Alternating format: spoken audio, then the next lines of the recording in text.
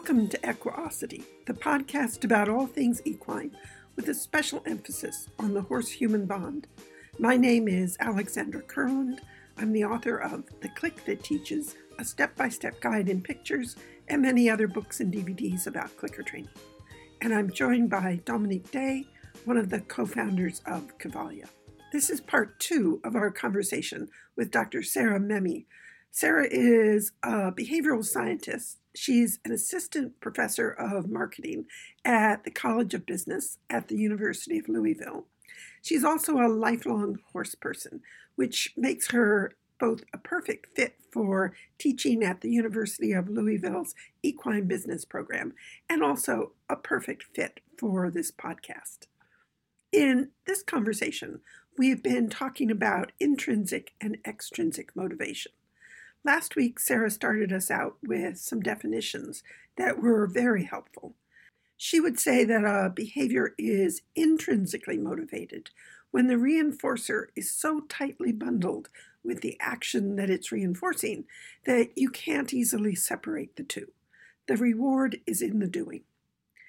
Extrinsic motivation occurs when the reinforcement is easily separable from the action itself. Sarah talked about the emotional value that's associated with reinforcement. An activity can acquire intrinsic reinforcement value through the pairing of the activity with the reinforcement.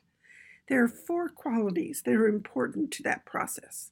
We covered 2 of them in part 1. The first was there's a unique link between the behavior and the extrinsic reinforcer. The second is repeated pairing between the behavior and a desired outcome. This is something that is very familiar to all of us who clicker train. I stopped just as Sarah was getting to the third factor, so that's where we'll pick up as we resume the conversation. But you create these associations and through repeated pairing. So that repetition is important to that process, that transfer process. The other, which I think gets at a lot of these things we've been talking about along the way, is the third is greater similarity or fit between that target behavior and the extrinsic reinforcer and the reward. So what might that mean? Well, let's say that, to use a riding example, let's say that the behavior of going out and riding and training your horse and working with your horse, and that for some people might also lead to an extrinsic reinforcer reward of going to a show and winning a competition or achieving a particular score, that type of an outcome, right? And that's still an extrinsic reinforcement. There's nothing inherent about riding a horse. A score or an award is separable from actually riding and training, very much so. But there is a certain amount of fit between riding and training and then taking that same horse to a competition or to somewhere and riding it there and then achieving a certain outcome. There's a certain coherence, right, to those activities. Whereas if you were instead to think about riding your horse so often or training your horse to some, training your horse, that behavior earned you a ski vacation. There would be much less of a transfer. Riding your horse would be much less likely to become intrinsically rewarding. If it led to an outcome, a desired outcome that really had absolutely nothing to do with riding a horse, if that makes sense. Yeah. So that fit is part of it. And it makes sense, right? You're talking about cognitive association. So having a close fit. Generally, money is considered a very separable extrinsic reinforcer. But if you think about, let's say, behavior like gambling, you're using money to bet, you're using money to bet money, to win money, really good fit. And and gambling is very intrinsically reinforcing for a lot of people. There's also a lot going on with reinforcement schedules. There's more there than that, but there's still a really nice fit, right, between you. So much so money, that right? it can become addictive. Addictively, yeah, exactly. So even when they're not actually winning anything, even when they're losing everything, they continue in it. They persist. There's a very good fit between those behaviors. So different teachers and different trainers and how they present present a reward, does it feel appropriate to that behavior? Does it sort of seamlessly flow, or does it seem like very disconnected? And if the more that it feels disconnected or not a good fit, the less likely it is to create that transfer of intrinsic motivation. So even thinking about doing things at the right time. So like, I like pasta to eat. I also like toast. I clearly eat plenty of gluten.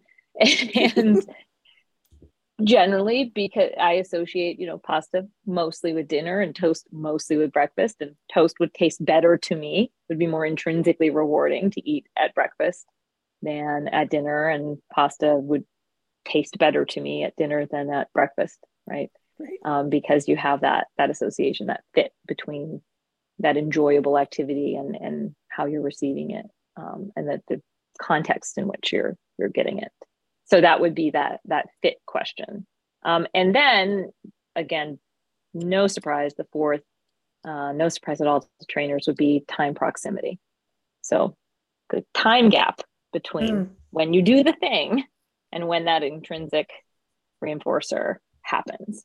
And the closer, the better for that transfer, that of increasing intrinsic motivation.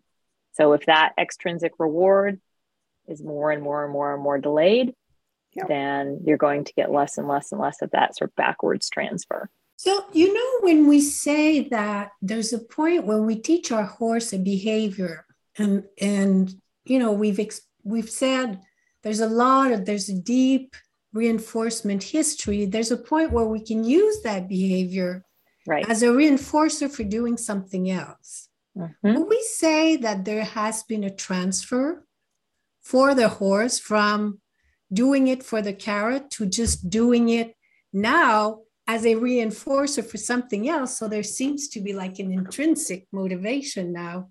Or is that a proper way to read this? It's part of a chain. So if you built your chain well, you're chaining and you're putting in where appropriate. Remember, Alex, we had a discussion once about when your horse did something that you really liked, that you wouldn't just click and treat. You would bring him to the mat. And that would be like Christmas for the horse versus just getting a click and treat. Because the mat has a deep history of reinforcement behind it. We had this discussion with Susan Friedman, and she gave you the example of sitting in that comfy chair at night, being able to go to that really comfy chair where all these lovely good things happen. That yes, that has greater significance than just getting a click and a treat out on in the horse's case, the edge of the circle. That you are, when you go into the center of the circle to the mat, you are going to a place that has a deep, deep history of reinforcement behind it.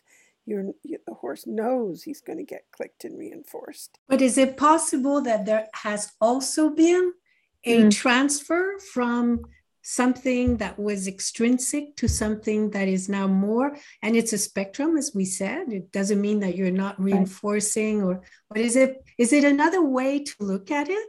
I'm not going to make claims about what exactly has been studied on that, but it feels like it's meeting the criteria if we're saying, is this behavior more enjoyable?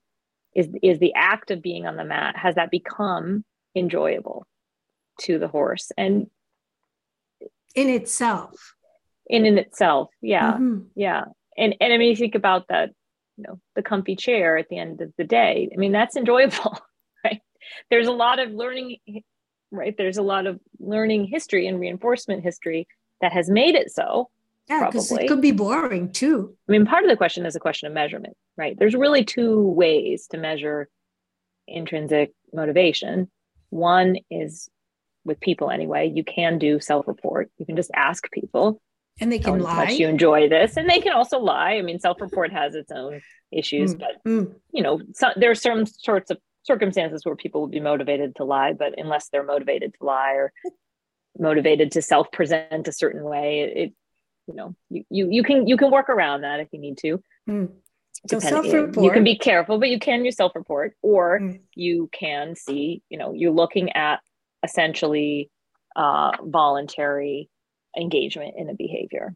And that, of course, you can do with animals. So meaning when when extrinsic reinforcers are not being offered, so you're not being either explicitly offered a positive reinforcer to engage, or you're not being compelled to engage, to avoid a negative outcome, do you engage in that behavior? And maybe in a more subtle way, do you see discretionary effort?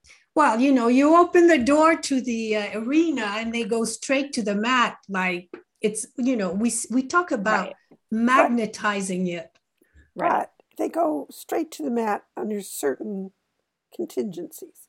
You're present, so they know that there is an opportunity for reinforcement because you're present. It's true. My horses have open access to the arena.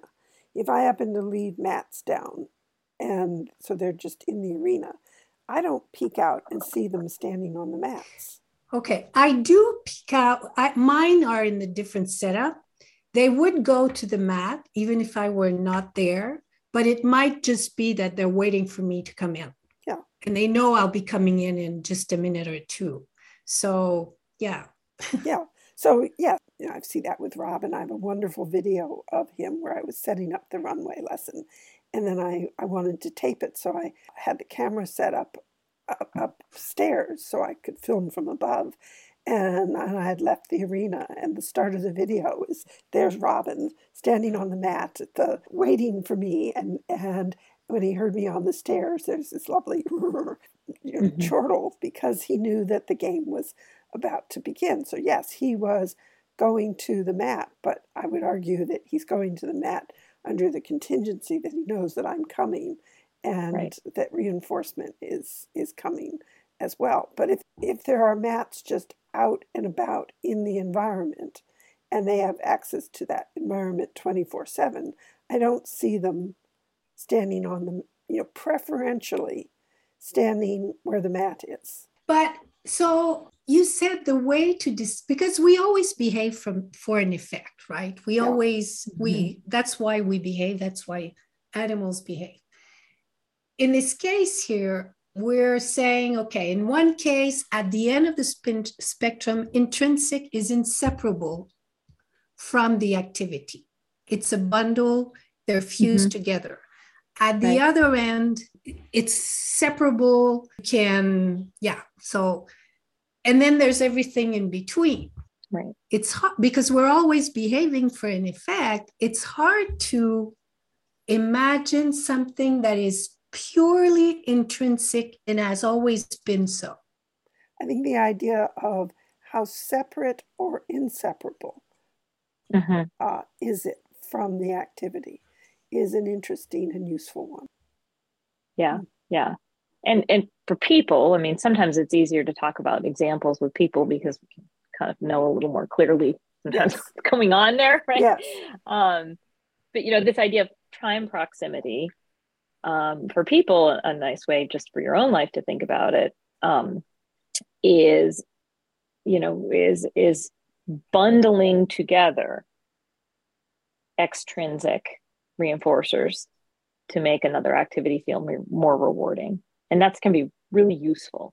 And so what I mean by that, all right, in my own life, I do a lot of work and thinking at a computer that's often interesting, but also often effortful. Not always as interesting, in every moment as I might love it to be, right? But for me personally, I really like working in coffee shops. Like I like getting out of my house on occasion because a lot of my work is very solitary, and I actually do like being around people. I find that intrinsically rewarding, at least in some circumstances. And I like coffee, and I like, a little bit of buzz in the background and so forth. And so I often, I go and work at coffee shops quite a lot.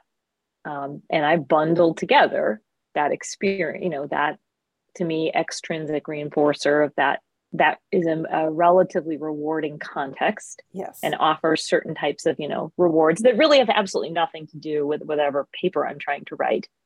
Coffee and paper writing are completely separable activities, right? There's nothing about writing a paper that produces coffee drinking. They're separable activities, but I pair them together. I bundle them together often, and that can help me persist, particularly through some difficult work. You can bundle together. There's been some work on people with this, exercise and other types of extrinsic reinforcers. So doing things like watching movies, particularly completely hedonically rewarding and maybe not so intellectually, stimulating content while exercising on a treadmill or while jogging or while, bundling those things together. That also probably fits your first process, which is it's the only time you can watch this type of movie is when you're exercising. Yes, if you make it the only time, even better. Exactly. If it's the only time. So if there's something like, if you really love to watch some, I don't know, Real Housewives of whatever, or something like that you don't want to, only when you're exercising. And you only watch it. Yeah. You're doing you don't some want other... to admit to anybody that that's what you watch, but the other person had it on the screen, not me. Yeah, but you watch it while doing you're something. Exercising. You're exercising. And what I think is kind of important to remember about that is it not only, it is likely to increase your exercising behavior in the moment, but it also, as we've been talking about here, will make exercising more intrinsically rewarding over time. You will actually like to exercise more if you do that consistently or something like that. Exercise will become more rewarding, and you can then vary some more of those reinforcers or vary your routine. So putting together, if there is a target behavior that isn't especially rewarding intrinsically, bundling together other types of experiences into it can be very effective. Well, I think for a lot of us in the clicker training community, we want our animals to enjoy what they're doing with us. I remember in the beginning when I first learned riding, I felt my horse was not enjoying it, and I wasn't interested myself. But my goal when I work with my horses, I always want to feel that they're really enjoying the activity.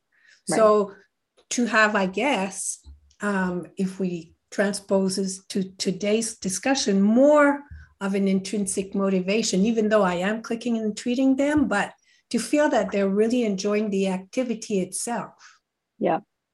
And I don't know, again, because I don't do this type of research, so maybe it's not as valid, but I think that idea of discretionary effort is perhaps a little easier sometimes to see with the animals. So I think it's very harder to say is any particular specific behavior, more intrinsically reinforcing, but is the overall engagement in the training, right? If that animal's choosing to enter a training environment, they're choosing to go, they're asking to go toward the arena, or they're choosing to go toward the arena, or they're asking to stay in the arena when you're trying to leave, versus they're actively trying to avoid the arena.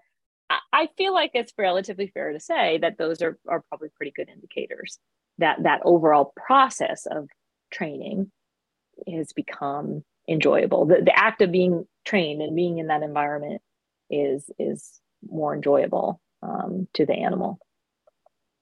But again, as we talked about at the beginning, maybe not, because maybe that's the only way that animal can access those reinforcements of moving. So, in a vacuum, it might be hard to say if that's the case. And what is it about the interaction that they enjoy?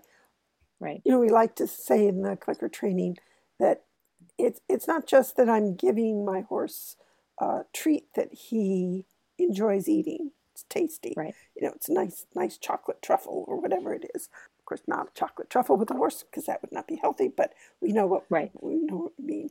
But they also enjoy, they're a social animal. They enjoy the social interaction. If we have taught puzzle solving well, I think there is enjoyment in solving puzzles, being successful. All of those things. Being successful. Feeling you can solve puzzles. You can solve the puzzle. Yes. Yeah. that all of those things come into play. And if we started teasing everything apart, would we find that the reinforcer was bundled inside of each activity, or were there ways of separating them? If you're having a horse working with you in the arena, there is that social interaction is part of the experience. How do we separate that out? We don't. But if I have done things with that horse to that horse where the horse doesn't really like me, that's going to be a very different experience from the horse that says, "Oh, you're a fun person. I want to play with you." Yeah. So in general, we would say, I guess, especially us as constructional trainers, that we want to facilitate this transfer. And actually, maybe my first question should be, why do we want to facilitate this transfer? So what's the advantage of having a subject go from being totally extrinsically motivated to more towards intrinsically motivated? Right. Why do we care as an animal trainer to go, or is it something that sometimes we should care about, sometimes it doesn't matter? Yeah, it's a good question. I think, there would be the piece that you were talking about, Dominique, which is often as trainers, in particularly this paradigm, we care about the experience the learner is having. So there's that piece of it. And we're certainly not against extrinsic reward. I mean, we keep promoting it because a lot of people always start from the position that, he's only doing it for the carrot. And we say, yeah, sure, and that's fine. Right. We're okay with that. It's not, there's nothing wrong with going to your job because you get paid. There's right. It's good. We all need to get paid. I mean, I think the practical advantages of intrinsic reinforcement is you're going to generally have more persistent and reliable, like whatever that behavior is going to generally persist long. And this is, again, not just talking about horses, but this could be people too, but that behavior would be more likely to persist and would be more resistant to extinction and would be, more, let's say, again, less dependent, less contingent on the presence or availability of the extrinsic reinforcer. Okay. Mm-hmm. So if I intrinsically love reading, I'm more likely to keep reading under a broader range of circumstances than if the only thing that reading does for me is I get $1 for every book I read or something, or if that's the only reinforcer present in reading, then I'd be more likely to keep reading and under more circumstances if the actual act of reading is intrinsically reinforcing. That would be a practical reason. And so what about situations where we want to decrease the intrinsic motivation?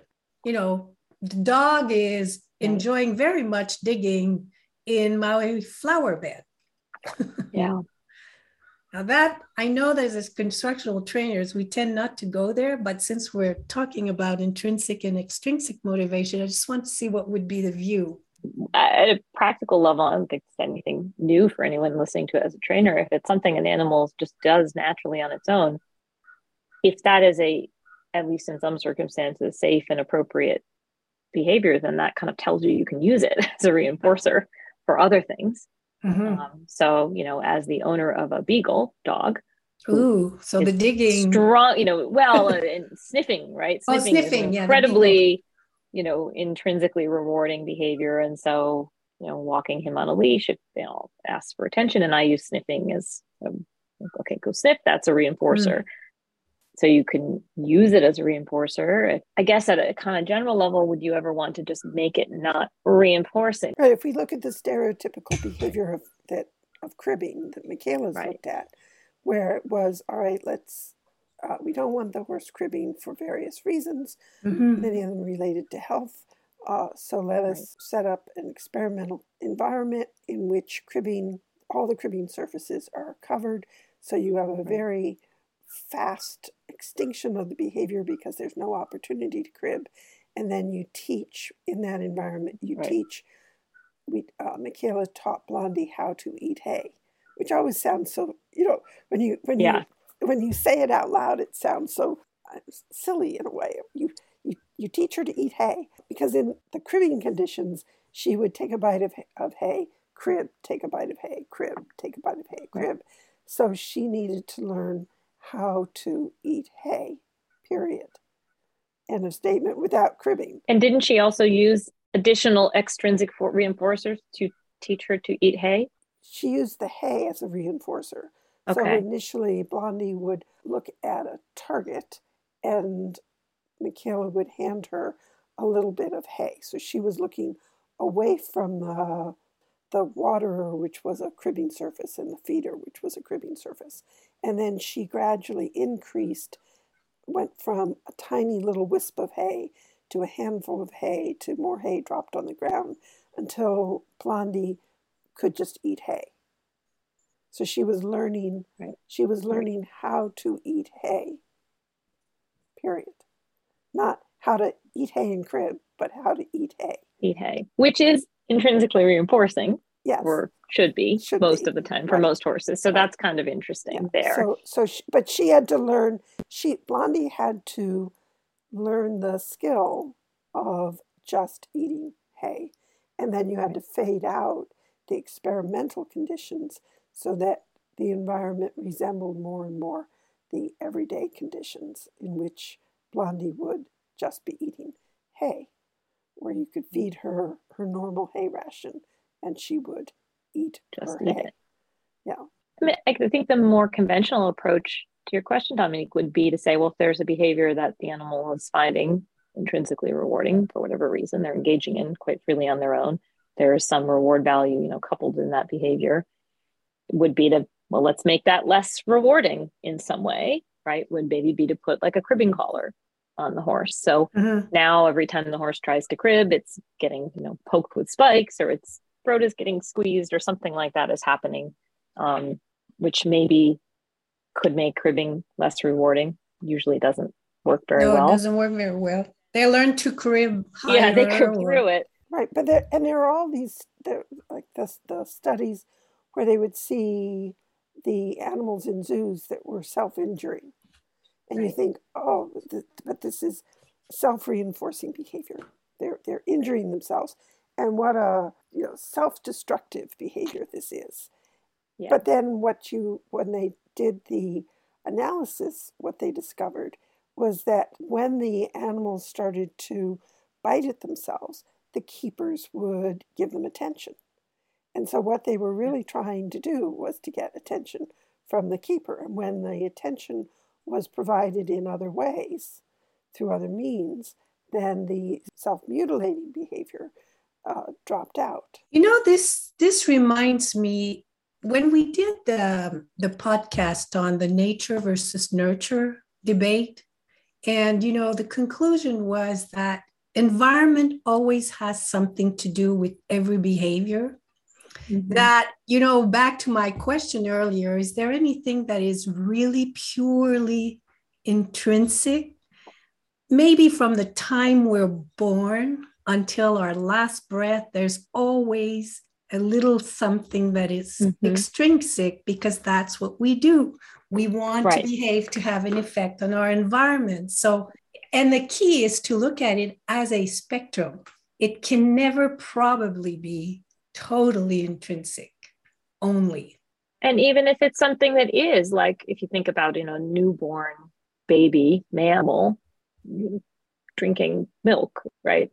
It's mother's milk and it needs to survive. That's going to be intrinsically rewarding, but only, again, up to the point of satiation. So it's not equally intrinsically rewarding always under all circumstances. It changes. And it's what the question really becomes: how is this distinction that because it's a linguistic distinction. Right. We are making a distinction between something that is intrinsically reinforcing versus something that's extrinsically reinforcing. How is that distinction, this linguistic, this category that we are that we're creating, how is this useful to us in training? isn't useful to us at all in training. I think what you described in terms of those 4 characteristics, when you start to think about linkage, okay? Well, certainly in clicker training, we learn a lot about how important linking the behavior that we want with the reinforcer that we are able to provide to our learner. That's important. Time proximity. Right. Really important. And the uniqueness of it is definitely going to magnify the effect of that reinforcer. So, all of these things are variables that we can use, manipulate, work to our advantage to make the activity something that the animal chooses to engage in with greater and greater frequency. Right. And which is what we want. That if I take my horse out into the arena and there are mats around, and then my horse is going to say, presence of human, and human plus mat equals reinforcement. When you're looking at the contingencies. If there's no human around, but there is a mat, well, there's not likely to be reinforcers coming. So going to the mat isn't going to get me anything. But if there's a human plus a mat, then going to the but then it's extrinsic because it's separable. Yeah, going to the mat is a really good thing to do because I'm going to get reinforced, and that's fine. That's great. But I don't have to worry about, my horse doesn't go to the mat if I'm not around. So therefore, there must be there's something lesser about my horse going to mats. No, and I think that's part of where, with this kind of topic in general, like it's not a moral judgment, right? Mm-hmm. It's not, it's like really whatever works is fine. If my paycheck stopped arriving, my showing up to my job behavior would extinguish. Like, that's okay, right? Because that is a valued and necessary extrinsic reinforcer in my life, and I would find other ways to obtain it. If I didn't keep getting it, and it doesn't, does that mean it's bad? We shouldn't hate people, and it doesn't mean that you don't have a passion for the work that you're doing. No, it doesn't mean you. Yes, again, it's not either or, and again, it's also to that general question about the kind of what's right or wrong. Well, it's not like if there's a person that a relationship with another person, and this applies to that training relationship with horses. And if with that other person, you also engage in if your relationship with that other person is associated with, you also go and do things together that you really like, you're also going to like that person more. Yes. Like there's that transfer, yes, right, of affect. Like it's probably not a total coincidence that some of my best friends like horses, right? And some of my closest relationships are with people I met through horses in one way or another. And we talk about horses and we do things about horses together. And that's in some ways extrinsic to those people as individuals, but it doesn't, I wouldn't personally feel like that cheapens, No. The fact that I enjoy, I have this, I enjoy things related to horses, and then people who I do those things with together, I tend to seem to like those people better, and maybe vice versa. And it's almost just to say, being conscious about those processes, like sort of releasing this one is good, one is bad, one is right, and one is wrong, letting go of that idea, and that they are binary, one is in opposition to another, kind of releasing some of those ideas, and then just looking at it from saying, well, if you know that pairing an extrinsic reinforcer with an activity can help, increase the value of that activity as well then how do you do that strategically? Yes. Right? How do you just make it work for you? And with the horses, it can be bringing food into the training, but it can also be at that meta level, making sure you're always presenting puzzles they're capable of solving. Yes. As the mother of a young child, hugely important piece of it, right? Yeah. Literally, we do puzzles and we gradiate the puzzles at different, seeing him able now, he can do puzzles and find them incredibly rewarding that a year ago, he would have just shut him down completely. And yes. So, that having those solvable puzzles, well, that's also rewarding. I mean, everything you put in, having a saddle that fits and is comfortable, that's going to be more rewarding, allowing a horse to engage in, some horses really actually enjoy being out on trails and enjoy certain types of environments, or seem to enjoy them anyway. And giving them those opportunities, giving them social, like, how do you put those things together? Moving on when you have a clean loop. Yeah. And not, and then being careful to not create very rigid, codified expectations that you are not prepared to continue to consistently deliver on. Right. Right. If you're fine with consistently delivering on it, who cares? Exactly. Like, I'll give a horse a treat every time I get on its back. I don't mind, personally.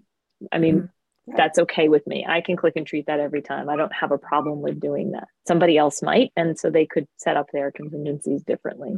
Yeah, I think actually wanting intrinsic motivation to be the only one is much more dangerous. Oh, completely. Idea. It's also unrealistic. Yeah. Yes. It's completely unrealistic, because, again, even the most fundamentally intrinsically rewarding behaviors that we have biologically are not rewarding at all times. So if you're 100% only ever want to rely on that, you're going to have a very limited, you're going to have a very limited set of options. I think a lot of systems are set up like that. I don't know if school, right. I mean, I think a lot of time people expect other people or expect our animals to do things for no external rewards, just because they should, or they should like it, or whatever the reason. They should love us. They should do it because they love us. Yeah, but that would be that's an extrinsic, but that's a false extrinsic. But right, right, or do it because I'm the boss. Yeah. Well, for one thing, there's a very strong extrinsic motivator bundled up in that statement, which is or else. You think about in your own life, if you think about what are some of the things that you really, really enjoy. I mean, you talked about that we enjoy riding horses. Well, if we really tease that apart, what is it about riding that we so enjoy? So there are certainly physical sensations that being moved on the back of the horse. What is it about riding and working at riding, and learning more about riding and taking lessons so that we can ride better? What is it that we are? Right. What are all of those reinforcers that you can unpack? And if we started to unpack them, we would find that it was a very complex mosaic of reinforcers. I'll give you another example. I guess a lot of people, have you seen Queen's Gambit? That movie on chess movie? Yeah. It's actually, there's an audio recording of it, which is absolutely magnet. The narrator has a beautiful, beautiful speaking voice. If somebody wants a real treat, they should listen to the audio. Well, I can tell you the movie's really good too. Okay. So I guess a lot of people, just as I, have started playing chess again after that movie. And I felt very, very intrinsically motivated. I mean, really, I registered on chess.com. I started taking many, many lessons. I loved it. And then you can play against the computer, and they always let you win. And the performance of the computer increases as you are getting better. So you're always challenged, but you're always winning. I loved it. And then I started playing with my boyfriend. He's like really good. And he always beats me. And like after 100 times being beaten, I said to him, I don't feel as motivated anymore. You have to let me win sometimes because, I enjoy playing against the computer much more than I enjoy playing against you. And I felt like I was going into some kind of extinction, because I never get a reinforcer ever. And so my motivation to play, at least with him, has really decreased. Yeah. So we're actually discussing this right now because I don't want him to let me win. Like this could be humiliating, like you let someone win. That's not what I want him to do. I want to find ways where he can point to me areas where I could grow. Right. in a way that will keep me interested in the game and not feel like, he's just giving me a chance as if I were a 2-year-old. So I want my competency to increase. I want some reinforcer, because if I'm beaten all the time, I'm going into an extinction.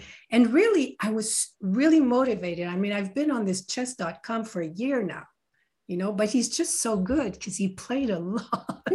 and so that I'm really experiencing a difference in my internal motivation.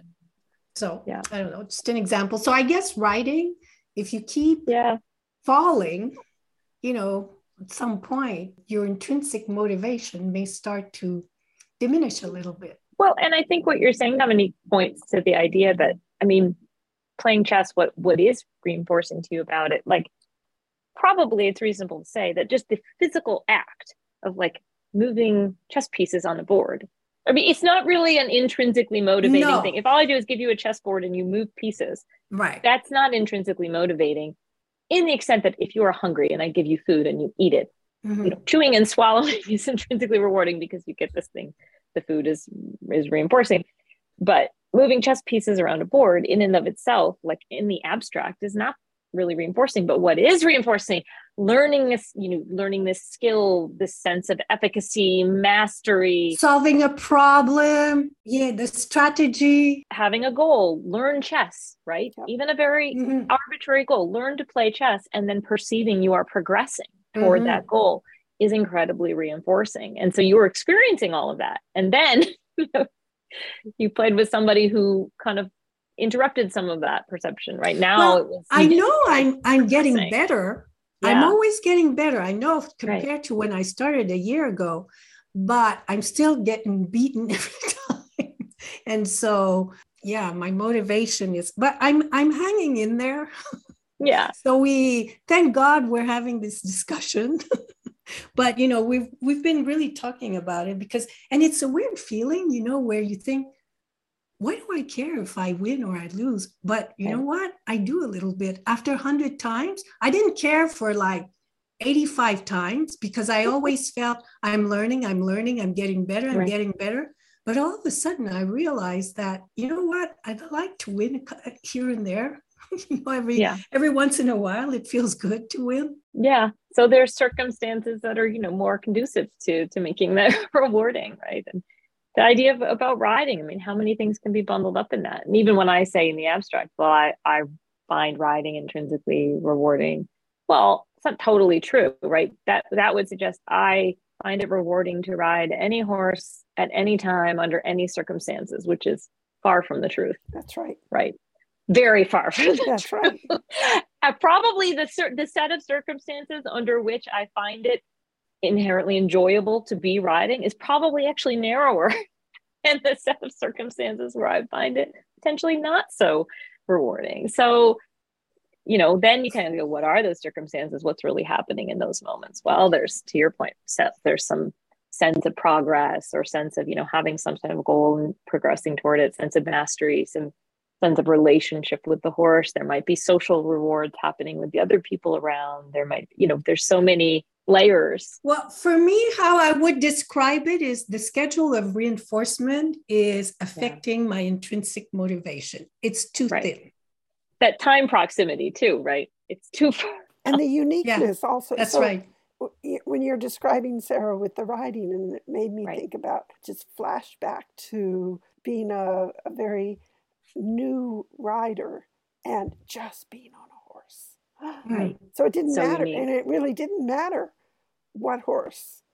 I was just on a horse. There's the uniqueness. Right. I was on a horse. And so it didn't matter what the horse was doing.